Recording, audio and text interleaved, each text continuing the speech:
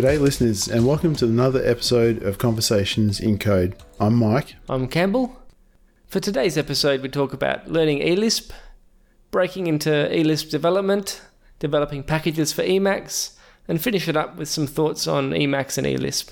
Sounds good. So with that, we'll get into it.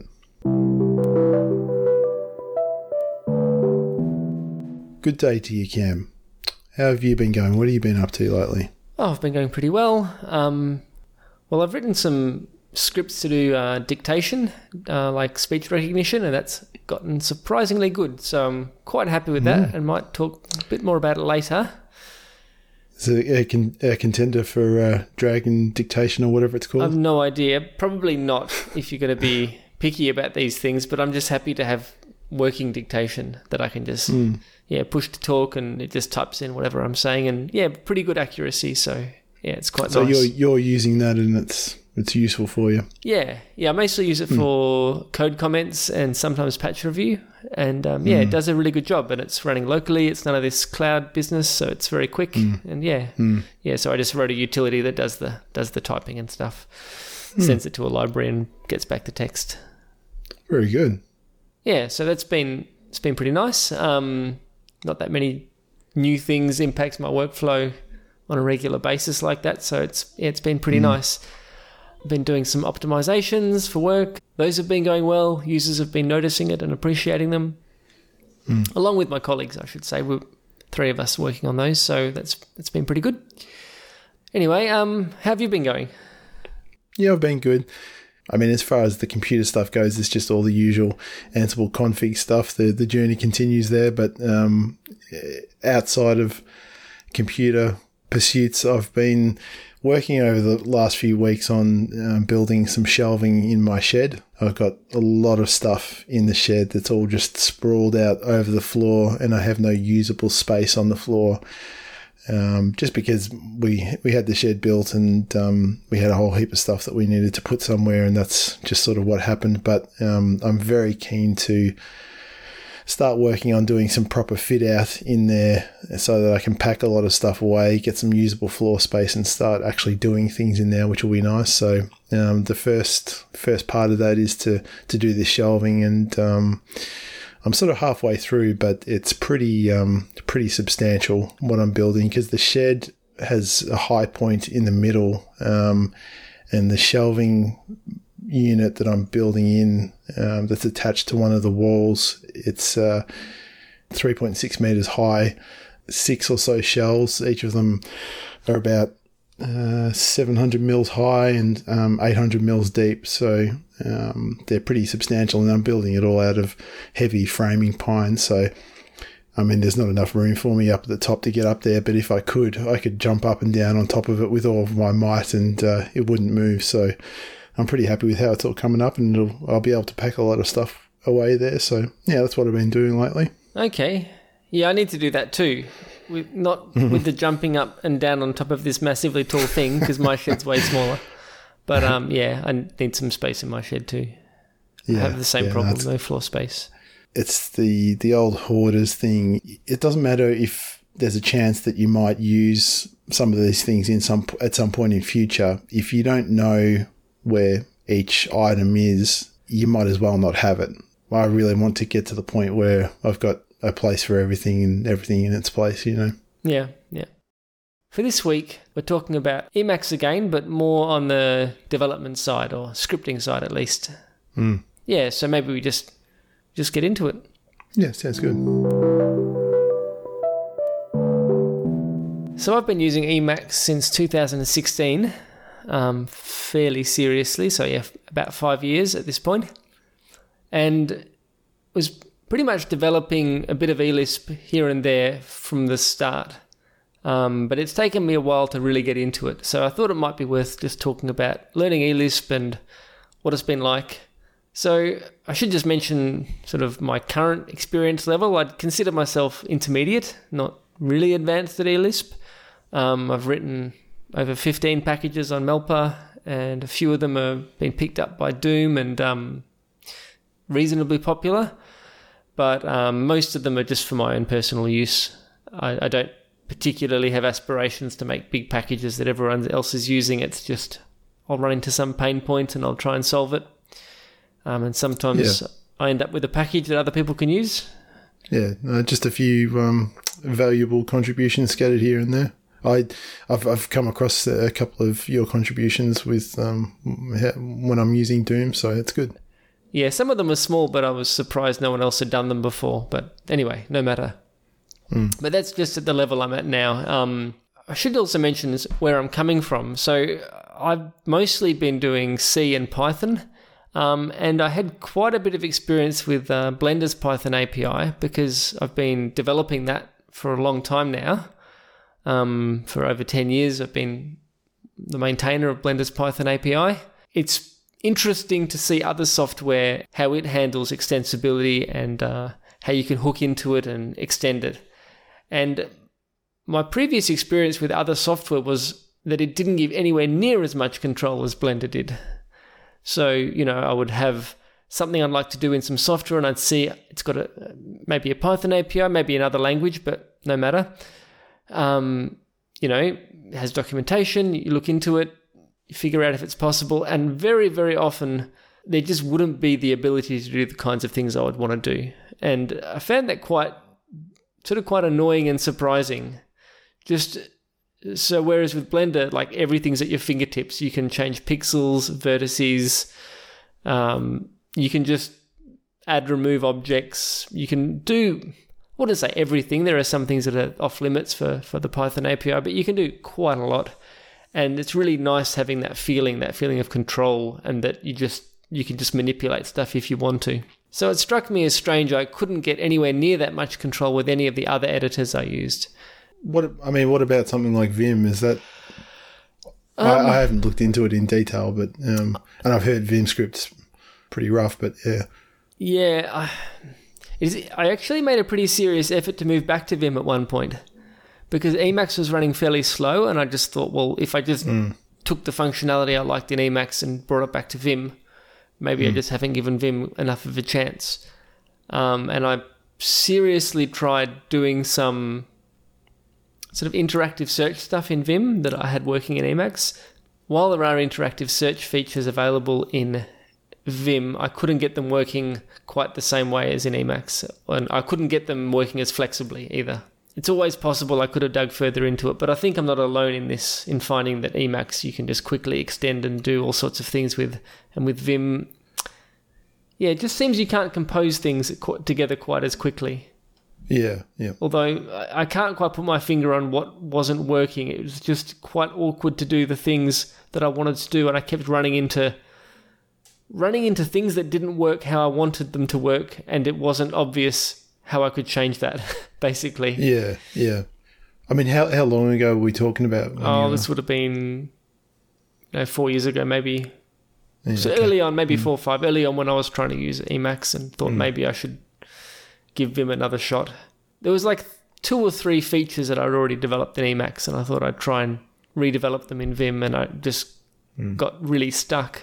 And it wasn't like I didn't try. I asked questions on Stack Overflow or whatever, and that didn't really have satisfactory answers. So, yeah, I mean, from there, you sort of gave up on the other options and just sort of went back to Emacs, or is that how it worked? Or? Yeah. I had my Vim config that I'd basically made work in Emacs almost exactly the same way, so it was very easy to switch back and forth. And I just had a few features that I tried to develop in Vim, really ran into a brick wall trying to do that, and just decided to switch back to Emacs. And I ended up resolving the performance issues, and it was working fine. You had a few things enabled to do with overlays and stuff that were just making it run a bit slow, and just turned them off. Yeah, so getting into Emacs was pretty good, but being extensible alone isn't enough. It's got to really be a good piece of software too. And when you start out, there's all these options for plugins, and you don't really know what to use, and you can be a little bit lost as to what direction to go in. It took me a little while, but I basically started matching my Vim config and then just added functionality from there. Was that, like, in terms of getting into it, was that helpful, like a helpful approach to start with a config that was sort of somewhat satisfactory in Vim and try and initially just replicate that in Emacs, and then you sort of go on from there? Did that work well for you? It worked really well. The main reason it worked well is that I was able to use Emacs every day for work, and that was great. Otherwise, I just wouldn't have...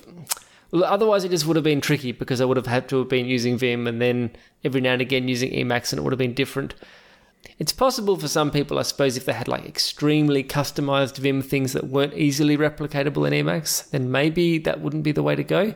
But what I had set up in Vim was quite simple to replicate. So maybe next I'll just talk about breaking into the language, because I think getting started with a scripting language or with an extension system is often the hardest bit. Just going from knowing absolutely nothing to being able to write useful tools for yourself. Yeah, I mean, that's what I'm interested to know about. I mean, that's not necessarily for eLisp, but I do want to get into Python, and I mean, like, I've had pretty much zero experience, so I don't know. And I guess another question is the breaking in process somewhat similar between different languages, or but yeah, I'm keen to know sort of where to start in terms of getting into something new. Yeah, well, I'm not sure if my experience is representative or not, but I found the tutorials not that useful. Yeah. They were useful just to see what's possible. So you could go through a tutorial and look over it and just see, okay, these things can be done. That's fine. But unless it's actually something that you're interested in solving, I didn't find them that handy. Like, you can say, okay, this is how you will add numbers together. That's fine. So probably the language itself wasn't so hard to pick up the basics of early on. I didn't find that to be such an issue, although, of course, there are all sorts of quirks with Lisp that aren't so simple, but just, doing very beginner stuff like basic functions and stuff. It wasn't, the tutorials weren't that helpful because most of the issues I was trying to solve were more specific problems that I wanted to solve with my own workflow. And so I had an idea in my head of what I wanted to do, and then I just needed to break that problem into smaller pieces and solve each one of those problems individually. And because of that, a tutorial often didn't really address what I was interested in doing. Yeah. If you're wanting to break into that new language, you need to use it as the tool to scratch a particular itch. Well, I did, at least. Yeah, I couldn't really get motivated about the tutorials the tutorials were fine. I shouldn't bag them. Maybe I didn't look at the right ones or something. I have been looking at one or two websites that do like coding challenges and that sort of thing, just to try and get a bit of an understanding of the basics of Python. Do you think you'd ever find anything like that useful? It's not that they're not useful. You can do those things and they can be fine. The problem can be that if you don't really care about having completed them, like you don't get a sense of satisfaction from having completed them, you might not be as likely to continue doing them. Whereas if you solve something that actually is important to you, you'll remember it, or you'll keep using it. Maybe you'll extend on it. You'll have ideas of how you can extend it. Yeah, I mean, that sort of thing maybe seems to appeal more so to some people. I think a certain personality type does get a fair bit of satisfaction out of doing that type of challenge. So, yeah. But I think I'm more along the lines of, your approach in that I think it really needs to be some particular problem that I'm needing to solve, and I just need to try and use the new language to solve it. Yeah. I've seen some people set up tests that fail as like a way of learning programming. So you have a whole lot of tests and all of the tests fail, and it starts off by the most absolutely simple thing, like assert that 1 equals 1 or something, and then it just builds up from the extreme basics. And I think that could be worth having a look at for you. So you just download the project and you run the tests and they all fail, and you just go through and make them all pass. Yeah, because I mean, a lot of working your way through using a language to actually implement some type of tool is a matter of problem solving, where the bugs are coming from. That's right. Yeah. I was already experienced with Python, so it wasn't educational for me so much. It was just more the experience of checking out what these people had done, which was pretty nice. But it was just nice to see how you would start off with something so simple that it was like, come on, don't waste my time with this, making sure 1 = 1. But then you move on to, missing brackets somewhere, or something which might not be completely obvious to someone who didn't know the language syntax, but you could see it eased them into the kinds of... Yeah, and I mean, like, I did come across those sort of problem sets on these code challenge websites, and they did seem good, because what I found myself doing was I was looking at the Python examples to try and start, familiarizing myself, but they were a bit tricky. And then just to compare, I went across to the same sort of problems for that were written in Bash script, which I am much more used to. And it was just an interesting exercise to have a go at the Bash examples, because I feel like I'm reasonably handy with Bash scripting by now, but some of them were pretty tricky to track down where the issues were coming from. Oh, okay. So you've done this already. Okay. Yeah. Oh, that's good. Yeah. And you found them good? You found them helped you learn, or? Yeah. I mean, as it always is, it's just a matter of I've got so many different things pulling me in different directions that I'm trying to investigate or tinker with, as far as the Linux encoding stuff. But if I make the time to keep going with those exercises, I think some of them could be quite helpful for me. Yeah. Yeah. Okay. Yeah, I don't know if anything like that exists for eLisp. Damn it! I have a slight lisp, and I have to keep saying eLisp.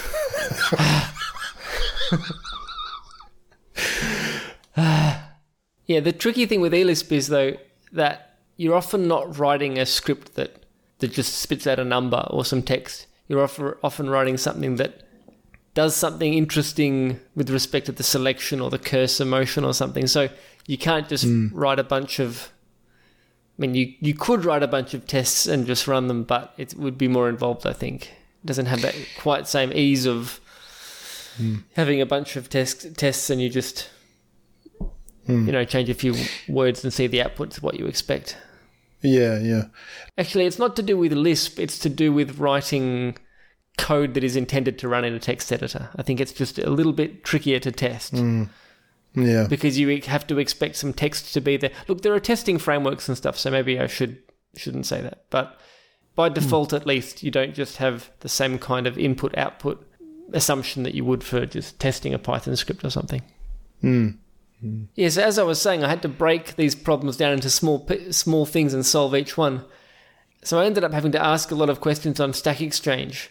And that was good, because even just asking a question, sometimes you'll end up solving it just by having to concisely word exactly what the problem is. And by the time you've done that, you've figured out what the issue is, Have you heard of the Rubber Duck coding partner? I think I've heard it called dog debugging, but I think it's the same thing. Yeah. So the idea is you have a toy dog or a rubber duck or whatever on your desk, and that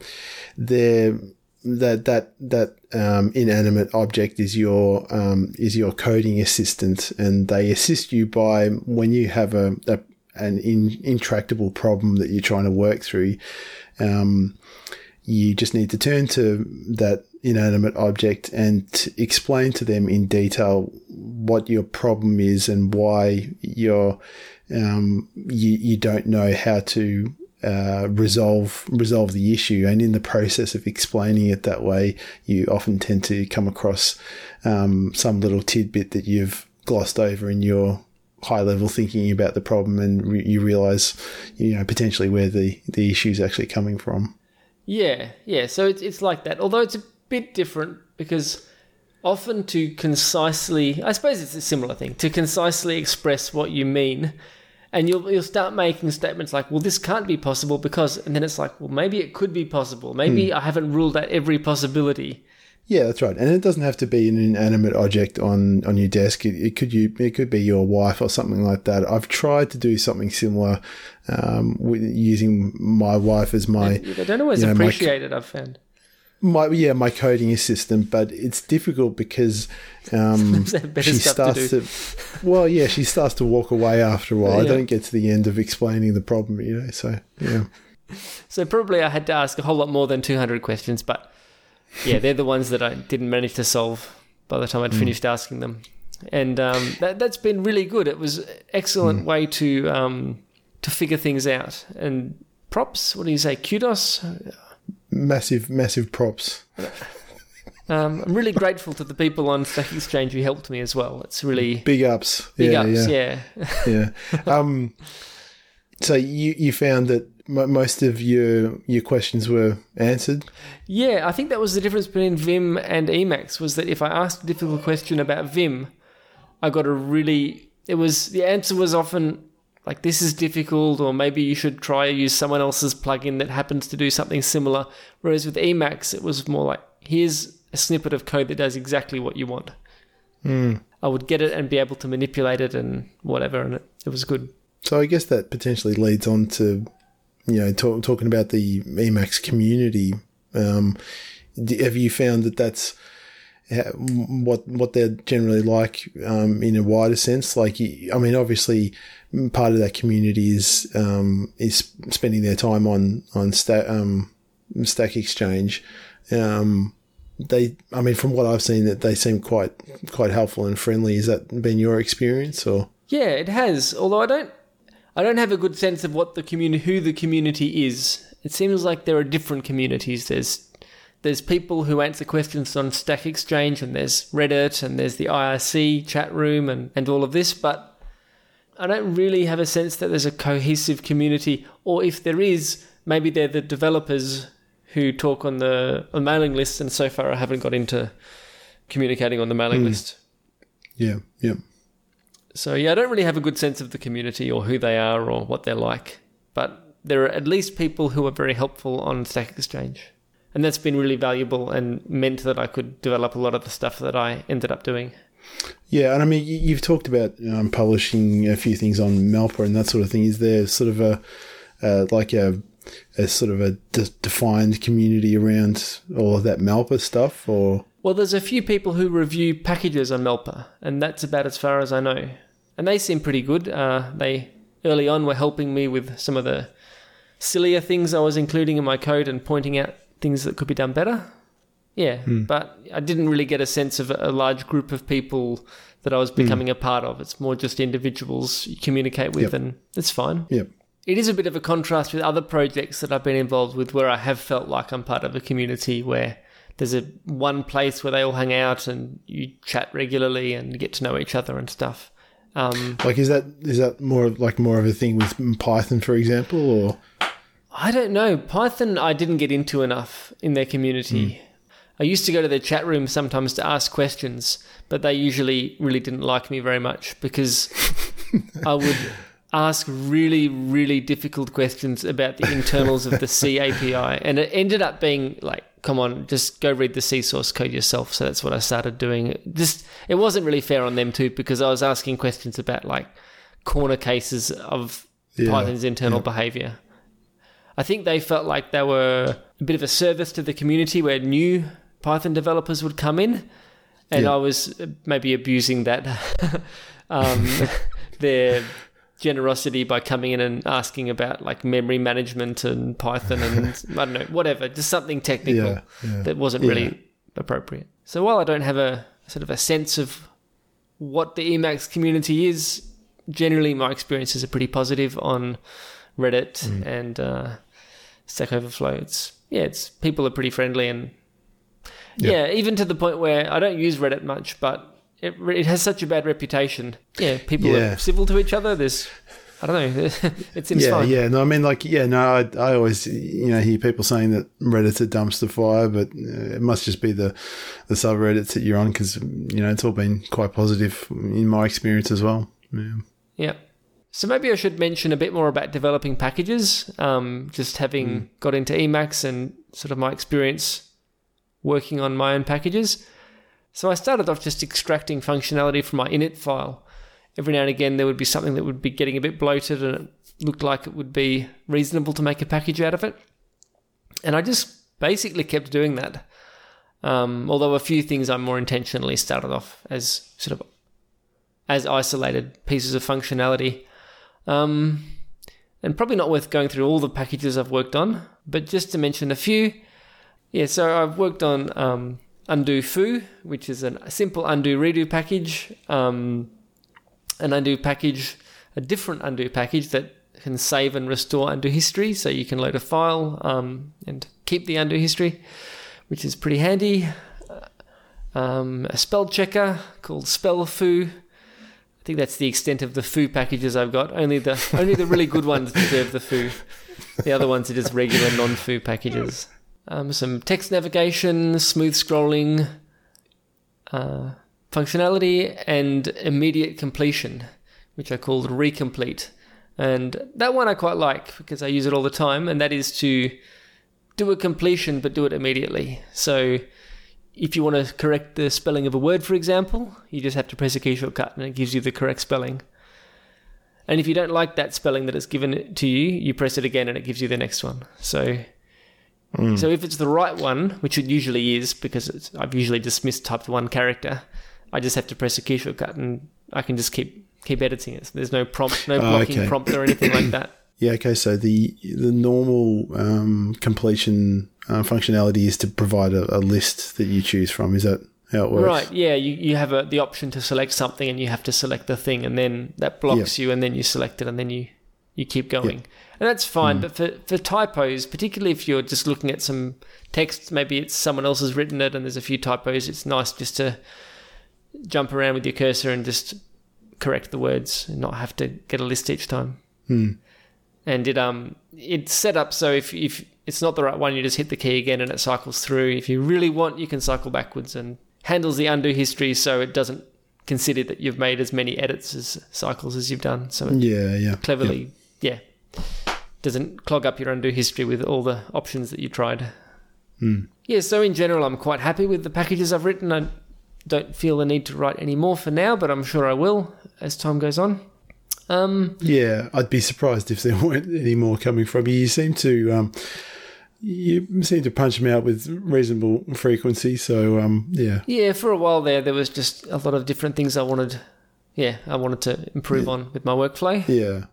So now I'm at the point where, even though I'm not a complete expert, I can pretty much figure out stuff for myself, which is fine, but it means I know sometimes if I have to look into something, it might be a rabbit hole, and I'll have to spend some number of hours digging into it to figure out what the problem is. So I still do ask questions sometimes just because it's easier to ask someone else than to have to figure it out. But it does feel a little bit lazy as well, you know, if I know I could figure it out given the time. Yeah. So usually I give it a shot, and if it becomes a rabbit hole, then you ask someone else. Yeah. And I mean, like, it might feel a little bit like cheating, but, you know, it might be if you ask the question on Stack Overflow, then it might be useful for someone else, and, you know, it doesn't have to be written again if you've asked the question and someone's answered. So or sometimes I ask it and no one answers, and that's fine, and then I answer it myself, and then at least it's and then at least I can search for it online, because it won't necessarily be in a place I can remember to get it otherwise, you know, if I haven't got it online somewhere. I had the thought, I don't know whether it's really doable or not, but I had the thought that might be an interesting way to maintain your own set of code snippets would be to ask questions on Stack Exchange in such a way as that you could build something that uses their API to pull the snippets down when you're needing to add them to your code or whatever. Yeah, I've actually done that. Okay. Or something very similar, and that is there was a whole lot of question and answers that actually gave me very useful functionality that I didn't really want to make into a package because it was it wasn't so many lines of code. It was just very, very small, useful functionality. So I made a repo that just grabs the answers of Stack Exchange and downloads them and sort of uses them as a mini repository of useful functionality. No, it's similar to what I was thinking. As far as that goes, that's the beauty of something like the Stack Exchange sites is, you know, it's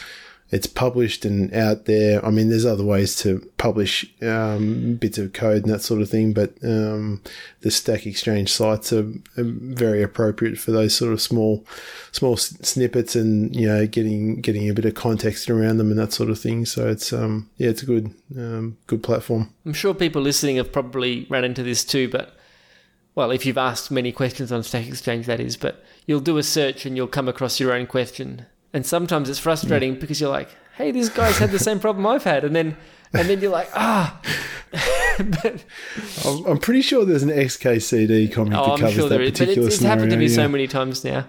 But the problem with it is often it's the bit that you want to know still isn't solved. I mean, that's why you're asking it again. Yeah. Have you ever had that happen? I think I may have. I can't think of the exact example, but I think that has happened to me. Yeah. Yeah. I mean, irrespective, it's handy, or even just look through your own list of questions. It can be a quick way to find out how to do something. Yeah. It's also a good excuse for writing really good code snippets too, because sometimes I ask a question and it's fairly specific. I suspect no one else is going to answer. So then I answer my own question, but because I'm answering my own question and it's public, I feel some responsibility to write a really good quality code snippet that handles all the corner cases and is well commented and stuff like that. You do a proper job of it. Yeah, do a good job and make it a really good reference for anyone who stumbles on it. And then I end up with a really nice piece of code and it ends up being more useful for me as well. Yeah, when you're publishing on the platform, it just encourages good coding behaviour. Yeah, did you hear they got bought? No, actually. Yeah. Was this a recent thing? Yeah, quite recent, last few weeks, I think. By who? Oh, actually, I might have heard of it. By who? It wasn't a company I recognised. Just fingers crossed that it isn't mismanaged in some way. As is always the worry with these things. I mean, it's a bit of a tangent, but I think it's been very interesting for me to watch the whole progression for how Red Hat's sort of been integrated into the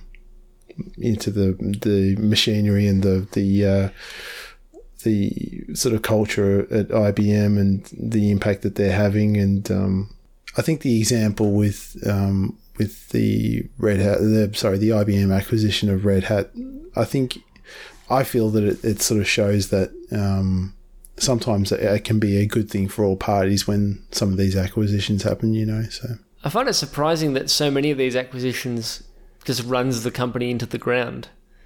I mean, I suppose this gets into all sorts of stuff, like maybe the company wasn't profitable in the first place. They've got to make money at some point and you end up doing things that make money but aren't very nice for the users, and what else are you going to do? You don't have any options. Or sometimes the acquisition kills the thing because the thing wasn't actually, revenue generating. It was something else, and in the process of someone acquiring the project and changing it so that it does become revenue generating might be, what kills the goose that lays the golden egg. Yeah, because I have a hard time believing that companies would just get bought and then run by complete idiots into the ground. Like, I'm sure it happens. Yeah, it depends on what the acquiring company is purchasing the project for, and sometimes the thing that they're purchasing them for is not the thing that all of the users appreciate about them, and then that's when there's issues from the user's perspective, But I mean, like with the example of Red Hat, I feel that what IBM was purchasing was not necessarily their revenue generating capability, but their culture, because IBM wanted to incorporate that culture because they could see how the culture then was able to generate revenue. Yeah, it's interesting. HTML end tag for tangent, right there. Yeah, so maybe to wrap it up, just mention a few final thoughts on eLisp. So yeah, Lisp is pretty weird.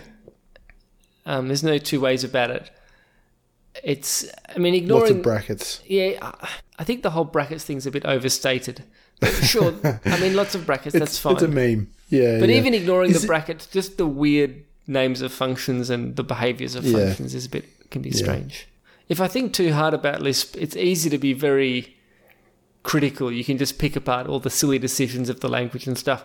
But I think it gets counterproductive because, okay, if you were designing it again, you'd make some different decisions, but that's almost the case with anything that's fairly old. Yeah, there's aspects of it that are clunky, but there's also a lot of utility in there. It just happens to be sort of cobbled together like that.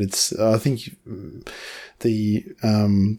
the simile that you've used in the past is that it's very similar to English that way. There's lots of sort of bolted on stuff and that, but it just is what it is, and it's useful. It doesn't mean it's not useful, you know. Yeah, well, you can still be critical of it, but then it doesn't really help anyone to be too critical of it, not unless you're inventing a replacement, I suppose. Yeah. But I just try not to get too ideological about it and just focus on what it can accomplish, and you just, the random quirks are there and it's fine, and you just get stuff done and move on, and don't get too caught up in the silliness of it or the things that you think could be a little bit better. And most of the issues that I run into with it aren't really language anyway. It's mostly to do with the API or the eLisp Emacs API. Most of the actual problems that take me time to figure out are more to do with Emacs's behavior. So I'm mostly dealing with extending Emacs, and the actual language thing is fine, basically. It's sufficient at least to do what I want to do. Are you basically saying that's more of an issue with Emacs rather than eLisp itself? Perhaps. It depends which area. Some of the areas, it may be that the APIs aren't very good. Other times it might just be that's a part of development. You have to work with existing APIs, and figuring them out is a part of what you're doing when you're extending an application. So I'm not necessarily criticising Emacs APIs, although some of them are a bit wonky. Mentioning that you've got to accept eLisp how it is interesting there aren't alternatives to Emacs that come close regarding extensibility. Not that I can think of. There's been a few attempts. Just the general perception of Emacs, my take is that it's sort of viewed as very much sort of standing apart from everything else. So, yeah. I don't see why that should necessarily be the case. Someone could make an editor that uses Python as an extension language and add a lot of the features that Emacs has. In fact, coming back to Blender again, funnily enough, it does happen to include a text editor. And there are some people that really push what it can do with Python. Like, I'm the maintainer of the text editor too, as it happens, and I try and keep it really simple and basic. So Blender is a great operating system lacking only a decent 3D modeling program. Well, I hoped you were going to say a decent text editor, because that would be my intention. But yes, lacking a good 3D modeling program, that's a bit of a criticism, Michael. It's not very nice. Yeah. You might want to have some text in some 3D program and have some notes on what you're working on, that kind of thing. But when people submit patches that add advanced functionality like multiple word marking or multiple cursors, or we've had patches for some more advanced stuff, and I think it's not not the best use of our time to try and make it into a really powerful text editor. Yeah, but I mean, that obviously indicates that people are interested in the concept of having a lot of control over, the configuration of a text editor via a proper language and an API. Yeah, and I'm not completely against it, even in the context of Blender, if it was a very generic Python API that people could then hook into and do all sorts of different things. What I'm more against is very specific features that take time for us to maintain. Yeah. So if someone wanted to spend a bit of time working on the Python API and improve that and make it more generic ways of hooking into autocomplete and these things, it could be okay. I'm not against it, but it just hasn't happened so much. It's been very specific features have been submitted for inclusion, and we've rejected them, and it is a bit awkward because sometimes people put a bit of time into it. So since then, we've tried to make it more clear that it's only intended to be a very simple text editor. Yeah. But it's not impossible to fork it off, delete the whole 3D engine stuff, just pull the text editor out and then keep developing it and just work on the Python API and all that.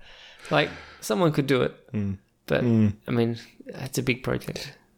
Yeah, it'd be an interesting origin story for a text editor. It would be a strange origin story, although I can't help thinking that if you were going to do that, you would just you'd be better off just starting from scratch. Anything else? Thought it might be interesting to mention the curse of Lisp. Maybe this is something where people groan who are old Lisp people. But what is the curse of Lisp? Something along the lines of Lisp being so powerful and flexible, and once you learn it, you can use it for all sorts of things and write a lot of functionality very easily, yet it hasn't really got much traction in the industry, general wide adoption, that kind of thing. It hasn't had the adoption that Python's got, for example. Yeah. But I mean, I'm sure you could insert Ruby or JavaScript or C or any other language there too. Yeah. Well, I've probably not C actually, just scripting languages for the purpose of the discussion. So do you feel that there is some indefinable reason for it not being more popular than it is? Well, I think it's definable, but then that gets into a lot of speculation about why, and then everyone has their own opinions on these kinds of things. And of course I have mine, but yeah. And what is that? So I think with a lot of these older languages, they have slightly incompatible implementations, and you end up with fragmentation and different implementations of all sorts of features that you would just expect to work in a unified way in other languages. So I think Python and Ruby and Perl, all the sort of more modern popular scripting languages, calling Perl modern, maybe that's a bit of a... people will laugh at that, but, modern compared to Lisp, I suppose. You can write to an implementation, and I think with a lot of these things you end up doing that anyway. If you write Lisp, you don't just write generic Lisp, you generally write to an implementation, and I think Lisp suffered from not having a good, solid, agreed-on implementation earlier on. So you think that's potentially where the curse comes from, is that fragmentation and dilution of the mind share when it comes to all of these different dialects? Yeah, the different implementations and, Common Lisp or not. And then even that there have been branches of Lisp, like Scheme, or things similar to Lisp that have come out later that have some improvements.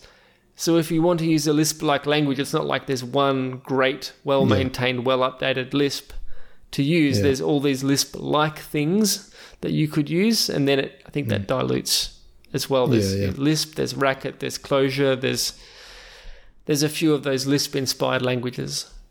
And I mean, some of those Lisp-inspired languages have had some varying level of success from what I gather. Yeah, that's true, and I shouldn't make out like Lisp has been a complete failure either, but it's called the curse of Lisp for a reason, so yeah. It is interesting just to see how things can be really powerful but not that popular. I mean, it could just be the complexity. Like, if you look at Haskell, that's also a complicated language that hasn't really taken off. Yeah, I mean, is the power of it the curse? It could simply be that. Yeah. You need to pass functions to things a lot, and maybe people just find that a bit confusing. And every now and again I want to do something that would be pretty easy in Python, or fairly straightforward at least, and in Lisp it ends up being a bit wonky and weird, and you have to write some Lambda function, and maybe that's part of it too. You've thumbed your nose at the curse. It obviously has its utility for some subset of the population. Yeah, and there are companies using it. I heard Grammarly is written in Lisp. Oh, okay. Yeah, which is interesting. So after talking about the curse of eLisp, it all feels a bit grim, but I think in general Emacs has a pretty bright future, and eLisp as well. There's been recently code compilation support for eLisp, and it's a pretty big deal, I think, and for faster code execution. And there's been a post very recently about a completely rewritten memory manager or garbage collector for Emacs, which should improve the speed noticeably. So there's a lot of interesting development going on, and people are writing a lot of functionality into Emacs. So in general, I think it's a fairly healthy ecosystem. Yeah, that's right. I mean, certainly in the Emacs space, even for someone like myself who doesn't have much skin in the game as far as Lisp languages go, I can still tell that it's a very strong and vibrant community, and like you say, an ecosystem. And I think it's always going to have an important place in in the wider development landscape. Alrighty, so should we leave it there? Yeah, I think that's a nice point to tie it off at. Thanks, everyone, for joining us for the conversation today. If you'd like to listen to previous episodes, you can find them at our website, which is conversationsincode.xyz. For any feedback, suggestions, or other thoughts, you can email us at conversationsincode@gmail.com. We'll catch you next time. See you later.